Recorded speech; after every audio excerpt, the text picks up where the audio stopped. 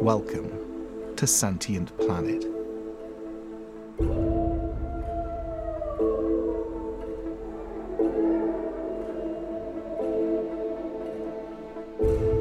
One of the things I think is a way of thinking about it is to say, if my life requires others to suffer, then my life is not mine alone, that I also owe a duty to those who suffer for my existence.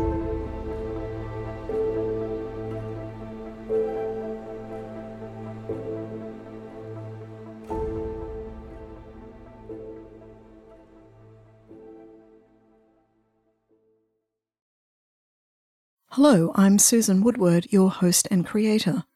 As 2021 comes to a close, I'm so very happy to bring you another season of the Sentient Planet podcast, broadcast from the beautiful and progressive Pacific Northwest region of the USA.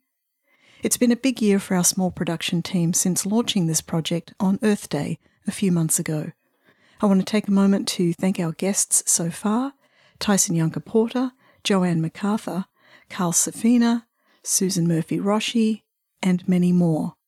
And to thank you, our listeners, for supporting our efforts to raise awareness about the non-human sentient life forms all around us, and the right of all animals everywhere to live on the earth without fear of harm from humans.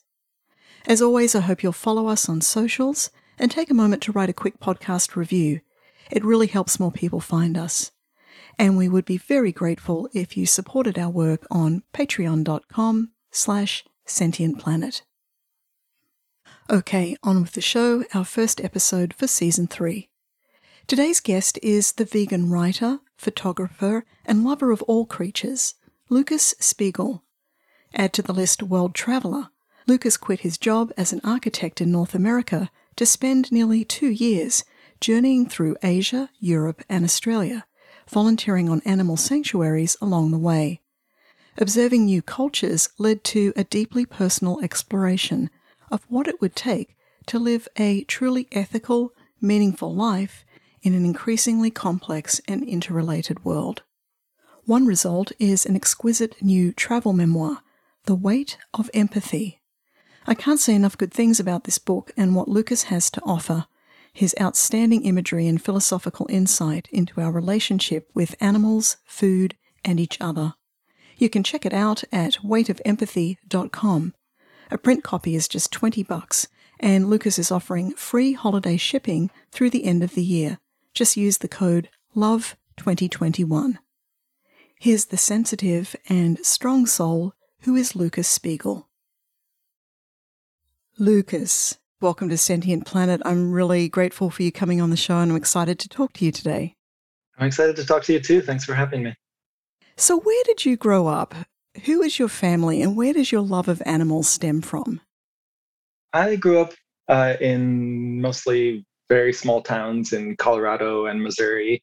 Yeah, just grew up in the countryside with my mother and brother, and had a small family. We always had dogs and cats, and spent a lot of time, exploring in the forests and just appreciating all the wildlife and collecting bugs and rocks and things like that, like a country boy.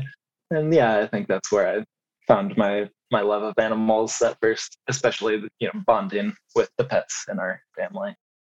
Near the start of your book, you tell the story of accidentally eating the family's favourite chicken, Henny Penny. This was a transformational moment for you. Can you recount the story and the lesson it brought you? Yeah, I would say more than transformational in and of itself, it laid the groundwork for some transformation later in my life. I was only about 6 at the time, so I had limited ability to really process the experience. But we had some chickens who we ate when I was growing up in the countryside in Missouri. I loved them. I loved spending time with them in their area out with the chicken coop where the woods started, and watching them peck around and scratch, and holding them and following them around. And there's some sort of distance that you have between yourself and animals you're keeping and eating. Of course, some of them stood out because they had a distinctive look to them. This particular chicken, she would never sleep in the chicken coop. She would always come up onto the back porch, and she would roost up on the back porch overnight and really made herself noticed in that way. And so we ended up giving her a name, Henny Penny, as you say. One day we were putting the chickens to bed and realized Henny Penny was not up on the back porch and wasn't anywhere to be found. And we realized that the chicken that we ate the previous day must have been Henny Penny, our favorite chicken. As I said, I was only 6, but it was a powerful enough experience, a moment that it stuck with me to this day, many decades later. I was unsure how to process it. I kind of just followed my mother's lead, and she seemed to think it was no big deal. I didn't even know if maybe she knew who we had eaten and didn't want to tell us, or if she didn't realize herself. Yeah, it was, I guess, a lesson in terms of how easy it is for something horrible to be normalized, especially as a child, in the context of your community or your family. Whatever is normal in that situation, it just seems normal to you. Additionally, it was a lesson about the power and sort of the necessity of cognitive dissonance, a break between your love of an animal and how you treat them when you're killing them and eating them, and that's really necessary in order for you to continue with that behavior that doesn't align with your values. Right. So your mother was preparing your meals, I take it, and so she also was butchering the chickens that fed your family. Yeah, exactly. She loved the chickens as well. She ate meat. It wasn't until she was in her 60s that she stopped eating animals. When she was a child, she learned this lesson that you need meat every day in order to be healthy. That's what the lesson she learned from her family and community when she grew up.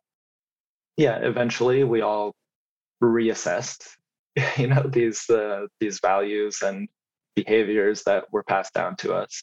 Another thing that I mention in that part of the book is how when I was a child, I used to think that meat was this distinct component of an animal's body that humans did not share. Like, I didn't know that meat was just muscle tissue. I just constructed this story in my head to make sense of it. And the only way to make sense of us killing and eating these animals we love and are connected with is if they are so fundamentally different than us that there's this part of their body that is made to be eaten that we don't share. That's so interesting. So that's the story that you constructed, that's the narrative you constructed to be able to continue eating them, and then you came back to contemplate and think about that experience that you had as a child, obviously as an adult, and reflect upon it more. You started your career as an architect, but you left this and many other things behind in 2016 to travel around the world. Lucas, tell me about how you came to embark on your journey. What were you seeking? Well, I wasn't really seeking anything. I was older. I was, I guess, 39 at the time. And I kind of figured I was old enough that I didn't need to go out on one of these voyages to find myself. I figured I kind of knew myself pretty well by that point. But I was living in Vancouver, Canada, and I decided not to stay there for a handful of reasons. I didn't have a job that I needed to worry about coming back to. I didn't have a mortgage or a family or a dog or anything else. And I just figured I might not always have that flexibility and the opportunity. I, saved some money for the first time in my life and wanted to see the world. So one result of this couple of years that you spent traveling through many countries around the world is this beautiful travel memoir that you've written that was published this year. It's called The Weight of Empathy. I found it to be a beautifully written, very thought-provoking account of your travels and also the deeper philosophies that they stirred in you. It seems like there's so much story packed into just the cover photos and dedication. On the back cover, there's the bulls in the streets of what you call the world's first vegetarian city. That sounds really intriguing, and you went there. What was that all about? Yeah, I had heard about this city when I was volunteering at an elephant sanctuary in Thailand. Another volunteer there. I don't think she had been there, but she had been in India and heard about this city that was completely vegetarian. So I looked it up, and there was really kind of minimal information about it. A few years earlier, there was this series of hunger strikes from these basically local holy men demanding that the city be vegetarian. Just for some context, it's one of the most holy pilgrimage sites for the Jain religion. That's Jain, which is this really interesting, they have this very, very interesting philosophy about nonviolence. The way that they determine who to avoid harming in terms of different organisms or plants or animals is basically how many senses that organism has. So if an organism has the sense of sight and smell and touch and hearing, then they might be considered more sentient. Hmm. I had heard about them when I was a teenager, just first kind of experimenting or learning about ideas of nonviolence, and never hadn't really made the connection or known anything about them.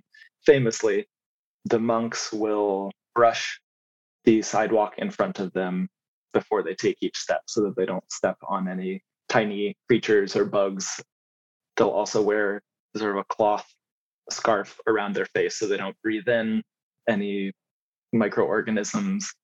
They even go so far as to not eat food that is left overnight because of things that might have grown overnight on it that they don't want to consume.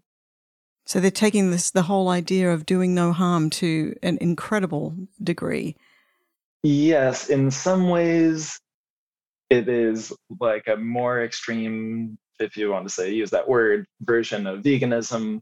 In other ways, it can also look religiously dogmatic, as sort of following the letter of the law without really updating those views for the modern context. So that is kind of one thing that I found out when I went there.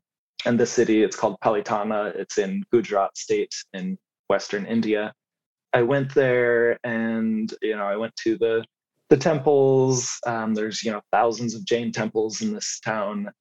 Beautiful place, also crazy place. Everywhere in India is beautiful and crazy, and I really just wanted to sort of get a sense of it. Is there bitterness from the non-vegetarian residents that they can't buy or sell meat in the city?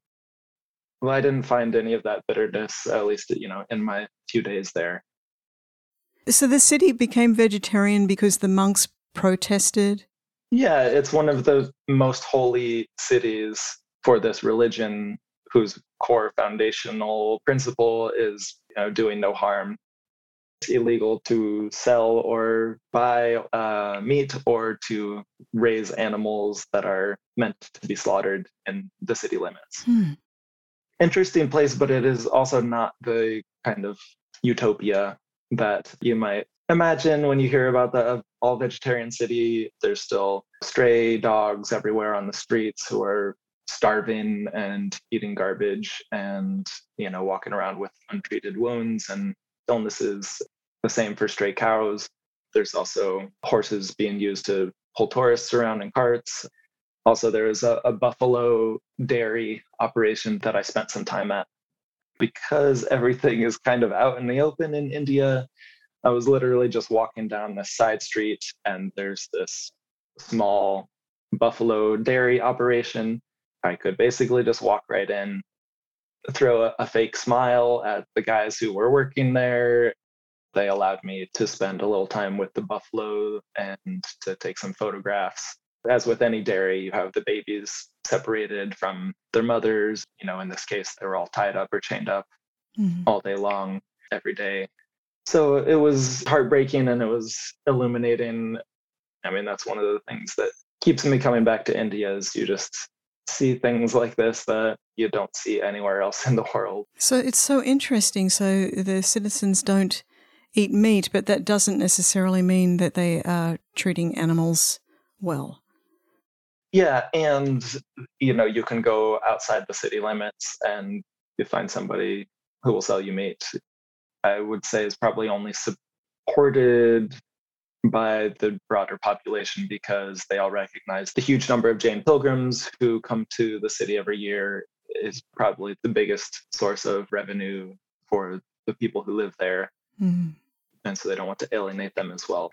It was interesting to see that this kind of larger scale regulation against meat is actually possible and happening, but also that it is very limited. Right. That it doesn't really matter what kinds of regulations you can put in place if the public sentiment is against those regulations. You need some ethical and rational consensus that abusing and killing animals is a bad thing in order to have sustainable progress against these cruelties. Right. And of course, having widespread consensus on that is not a place that we're at yet.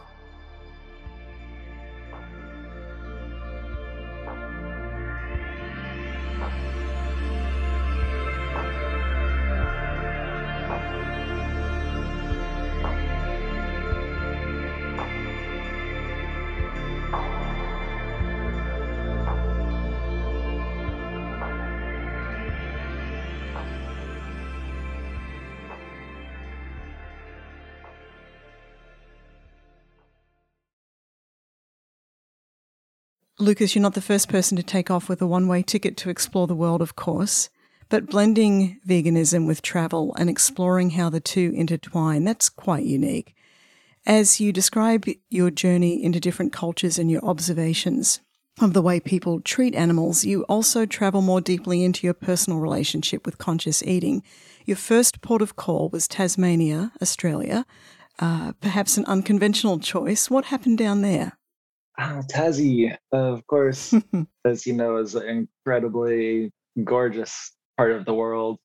Especially when I started my trip, I was just going on really random tips from friends and acquaintances. Back in Vancouver, I had an Australian roommate who told me, if you're going to Australia, then go to Tasmania.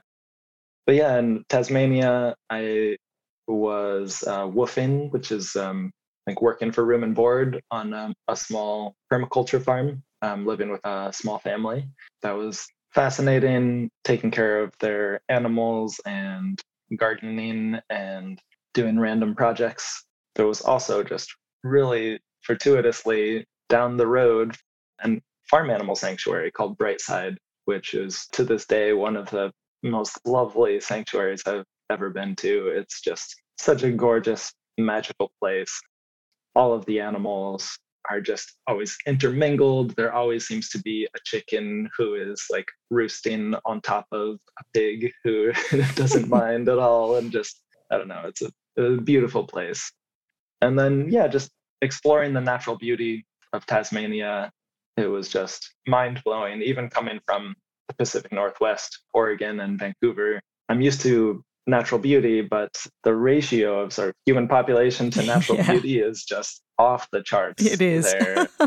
Have people tell me, oh, you're going to, this national park, like everybody goes there, it's going to be so crowded, and I would go to this national park and there's like 2 cars in the parking lot. And that's a crowd. Yeah. As with most places I went, even the more crowded places around the world, if you take 20 or 30 minutes to hike past where 90% of people go, then you usually have the place to yourself. So how long did you stay working on that homestead there? A month, a little more than a month. And then I went up to mainland Australia, did a little camper van road trip from Melbourne up to Brisbane, checked out all the nice beaches and national parks, and yeah, it was lovely. Yeah, that's certainly a beautiful part of the world. So next you went to Japan. You learned about Itadakizen in Kyoto. Can you explain to us this approach to eating and why followers of Itadakizen don't eat animals? Yeah, just to clarify, it wasn't in Kyoto. It was another homestay in Fukui Prefecture, which is just northwest of Kyoto. Yeah, again, I was woofing, helping out and living with this family in this very, very small village in rural Japan. There was only 6 houses in the village, and 4 of them were vacant. So it was one of them were peaceful and quiet places I've ever been. So beautiful. The people I was living with and working for, they were part of what's called Itataki Zen. They are vegan, but again, another novel and interesting sort of rationale for how they got there. There might be a lot lost in translation, but from my conversations and how I have somewhat been able to understand it myself, the premise is basically that everything that we eat has its own spirit. And animals have a much stronger spirit than plants. So when we eat something, that spirit sort of disrupts our own. And so when we eat animals, that disruption is much larger. I think the way that they would say it, or at least translate it into English for me, is to say that the only way that we can really come to know ourselves and from there to expand into a world that is a peaceful place is by having our spirit be as pure as possible, which means not doing these things like eating animals that disrupts that spirit. It's a little bit foreign for me.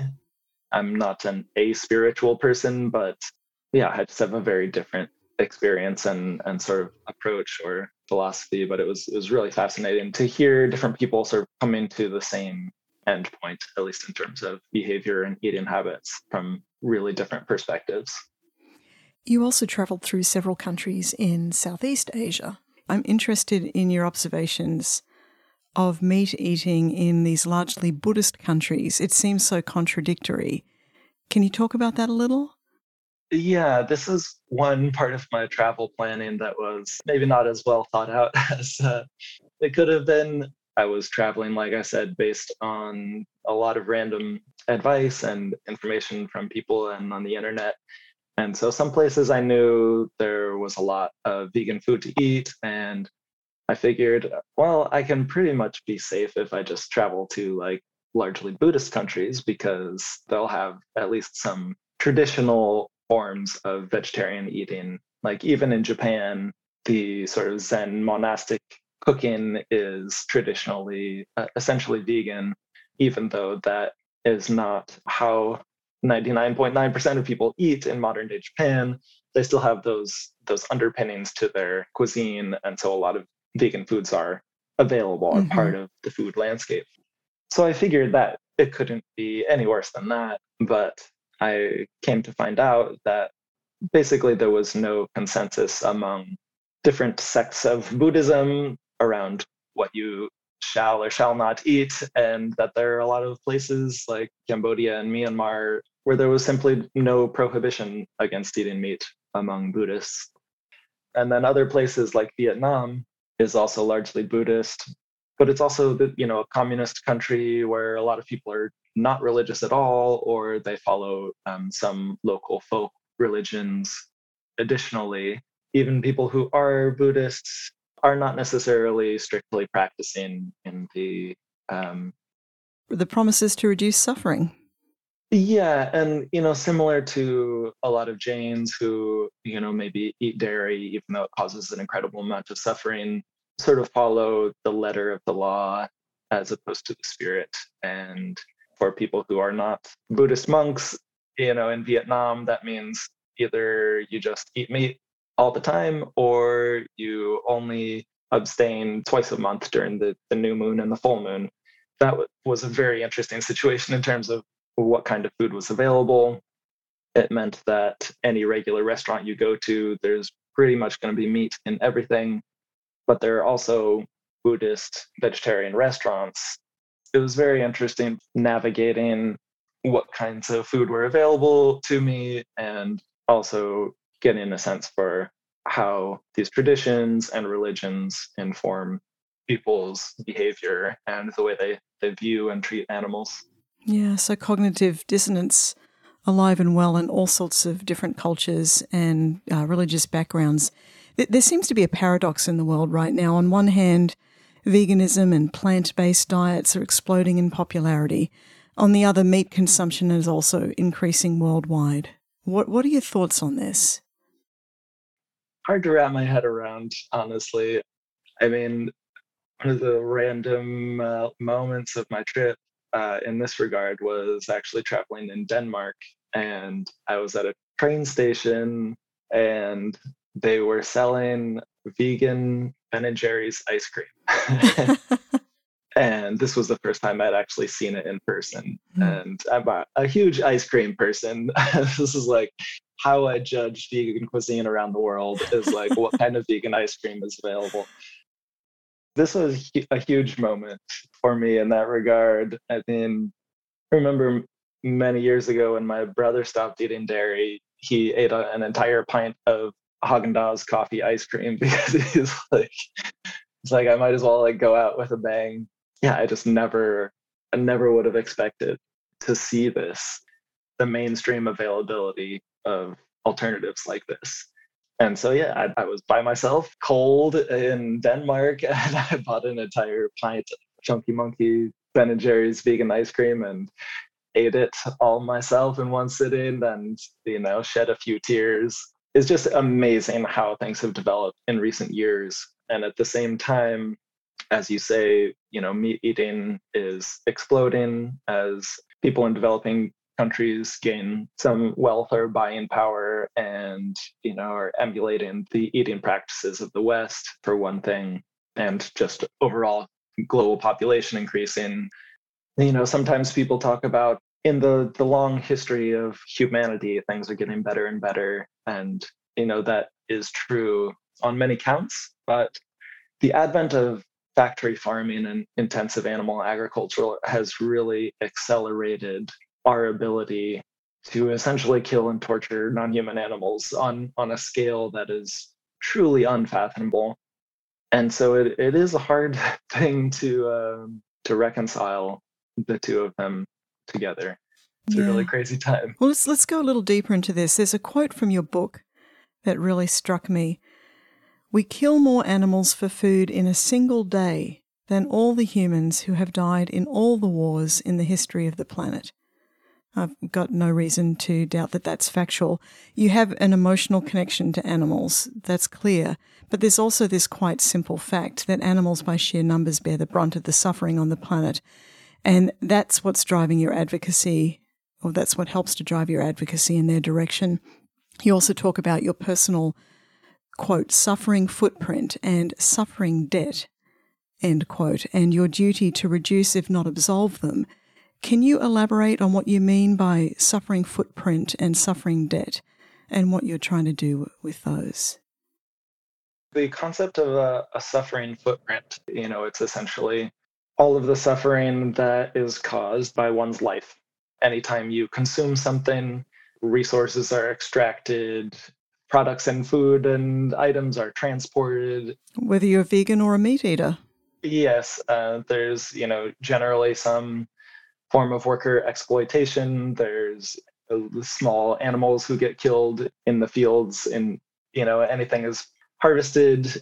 It's just impossible to escape, and that's why veganism does not make one perfect or a saint. It is just an attempt to minimize that suffering footprint. That language, at least, is something I find really a useful way to think about our effect in the world. And that's something that was coined, I believe, by a friend of mine I met traveling when I volunteered at his animal sanctuary in India, a man named Robin, who helped co-found an animal sanctuary and organic farm called People Farm. That's Peepal, after the people tree.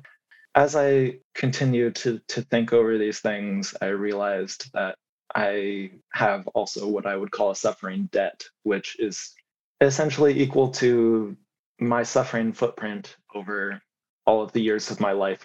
That suffering footprint was higher before I stopped eating animals, but I've had one my whole life. Mm-hmm.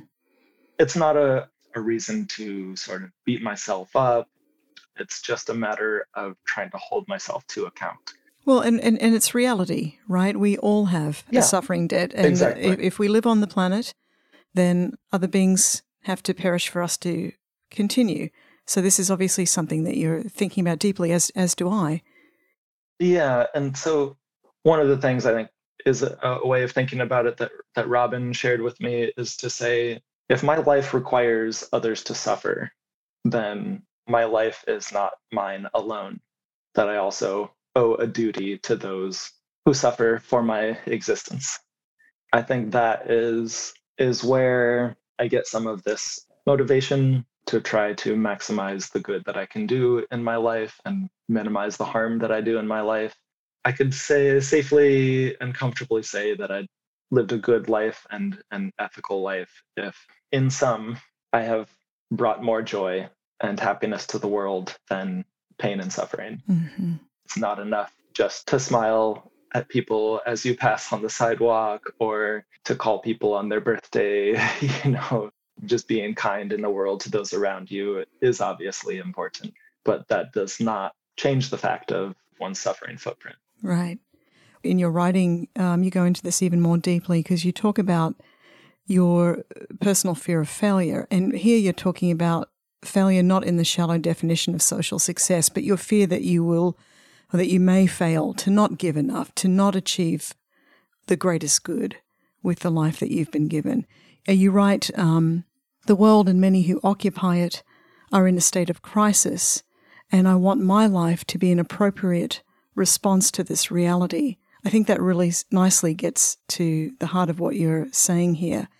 How will you know if you've succeeded and when? Or is that just an ongoing lifelong quest? That is something I have not figured out yet. Yeah. All I can do is try. Making this connection to one of my first experiences going back to Tasmania when I was on this permaculture farm and feeling a lot of discomfort with the state of the animals there. They were largely comfortable and treated decently, but they were, all eventually going to be killed and eaten by the family who lives there. I realized I just have to do what I can while I'm there. And so I spent my time showing compassion and kindness to the animals, spending time with them, doing work to improve and enlarge their enclosures. After the month was over, I felt this realization of just the weight of my responsibility going through my trip.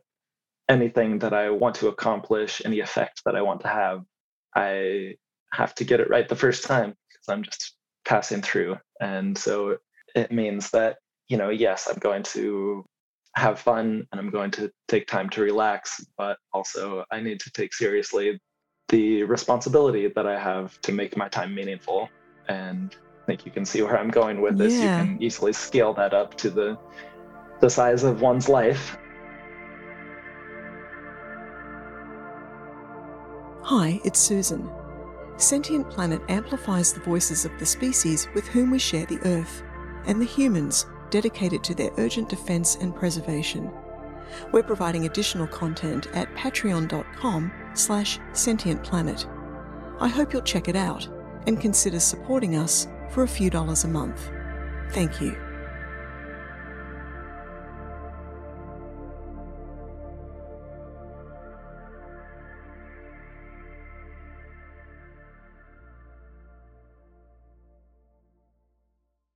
Your book is full of beautiful imagery as well as words, and it really helps your writing come alive. I think one of the most striking photos, that anyway for me, is the image of a monkey paw in your hand. At least I think that's a monkey paw. Yeah. Tell me about that photo and how you came to take it. Yeah, there are many individual animals who I connected with and met on my trip who really just have a place in my heart. And one of them is this little monkey. He was less than a year old, named Ling Noi, in a sanctuary in northern Thailand. Actually, a sanctuary I'm hoping to go back to this winter if things work out. Yeah, another case of, his enclosure was too small the first day I was there. I doubled the size of his little enclosure. The folks who were running it had just taken over the sanctuary from previous owners, and so they were in the process of building larger enclosures and things like that. He was young enough to be not dangerous and to interact with, like, adult wild monkeys. And he would always, whenever I came by, he would talk to me and he would motion for me to come over and groom him, which is, a way that they like to connect with others. And so he would come over to the side of the cage closest to me and he would put his back towards the cage, and I would always come over and pet him. And sometimes he would reach his little arm through the cage and he would groom the little hairs on my arm as well, which is just one of the sweetest things that I've ever experienced. Yeah. We would just sit there together. He would put his hand in mine. He's got this tiny hand, that's like half the size of my palm. So I took this photo with his hand in my hand because I wanted to capture just the magic of that similarity between two primates who have evolutionarily so much in common. And you can see the similarities between the fingernails and the fingerprints and the creases and folds on his palm and fingers just really mimic those on mine, vice versa. Yeah, it just was a really powerful and clear reminder that we have more in common with the non-human companions than we like to think. It's very moving, your description of him reaching out for those emotional connections with another living being. Really beautiful. As a long-time animal advocate, you've obviously understood that every animal is a unique individual, and you just told a really beautiful story of being able to form a bond with an animal and actually experience animal individuality. Are there other stories that you would like to recount that really come to your mind and heart? One of the things that was surprising to me was the kinds of individual connections that I made with farm animals.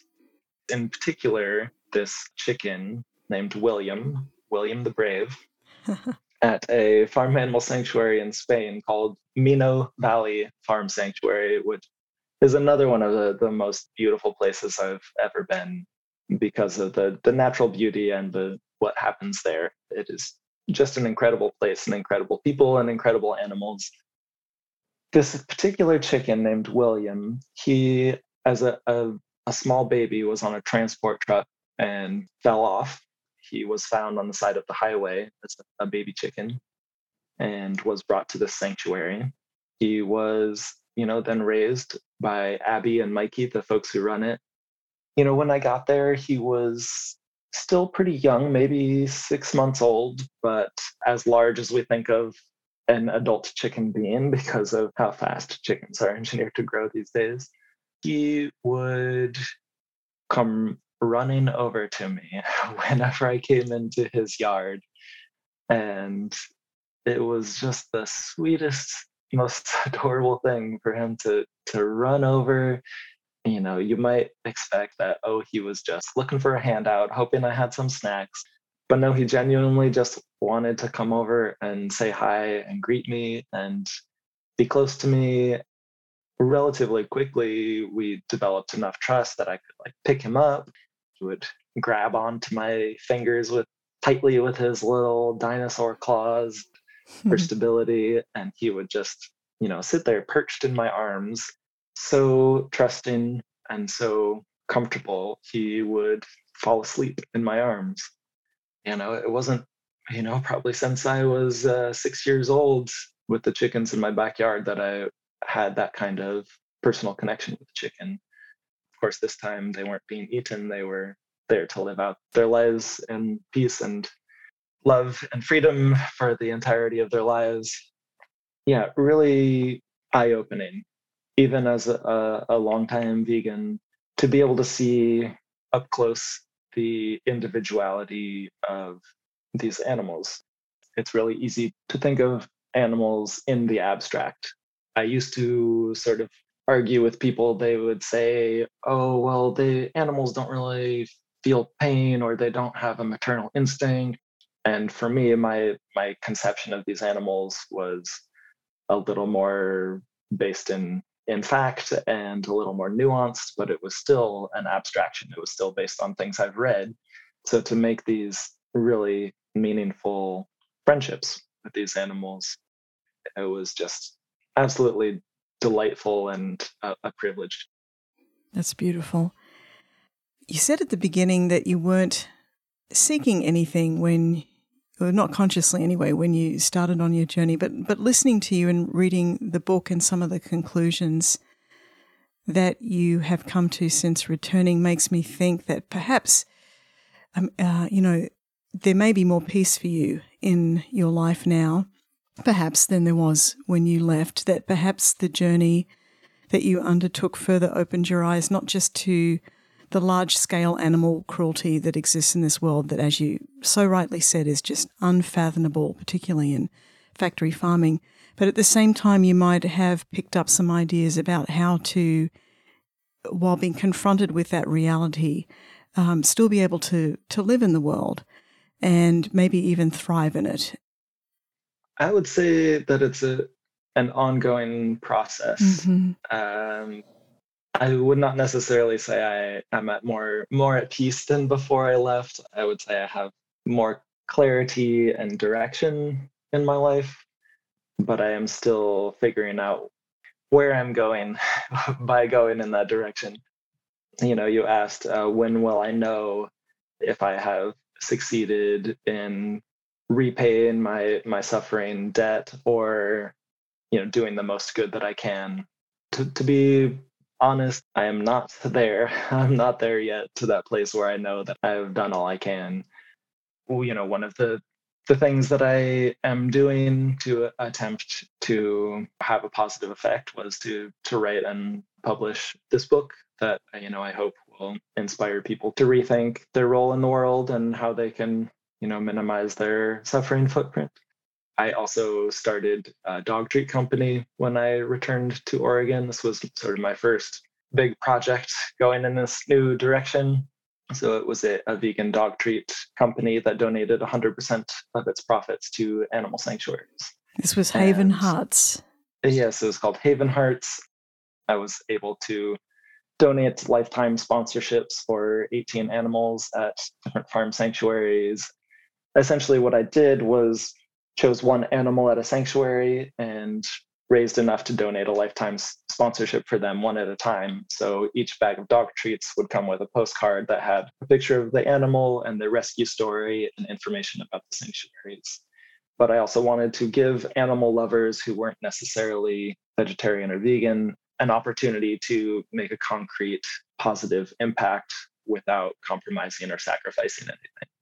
Instead of just telling them they're bad for not being vegan, instead saying, this is the alternative way that we can treat animals. We can really honor them as individuals and provide them the love and care that they need. Just by buying this bag of dog treats, you are helping them. And they were. Yeah, and so I feel really good about how that went. Unfortunately, the pandemic kind of spoiled my expansion plans, and instead sales dropped in half and it wasn't really viable. So it was kind of bittersweet to have to wind that down. So Lucas, your book, The Weight of Empathy, it's beautiful. I think it's going to continue to have a great influence on a lot of people, not just about how to reduce their suffering footprint, but for many to even know that they have one. So thank you for producing it and putting it out into the world. I'm going to buy a few copies of it, hard copies, and give it to a few people as Christmas gifts. I really, really enjoyed it. And thank you so much for coming on the show today. Thank you so much. It's been a pleasure.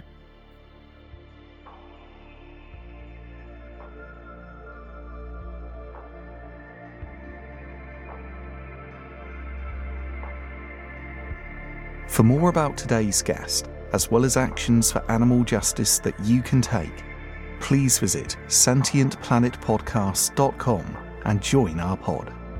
We're also on socials at Sentient Planet Podcast, and you can support our work on Patreon. Susan Woodward is your host and content producer. Our social media and outreach manager is R.E. Simmons.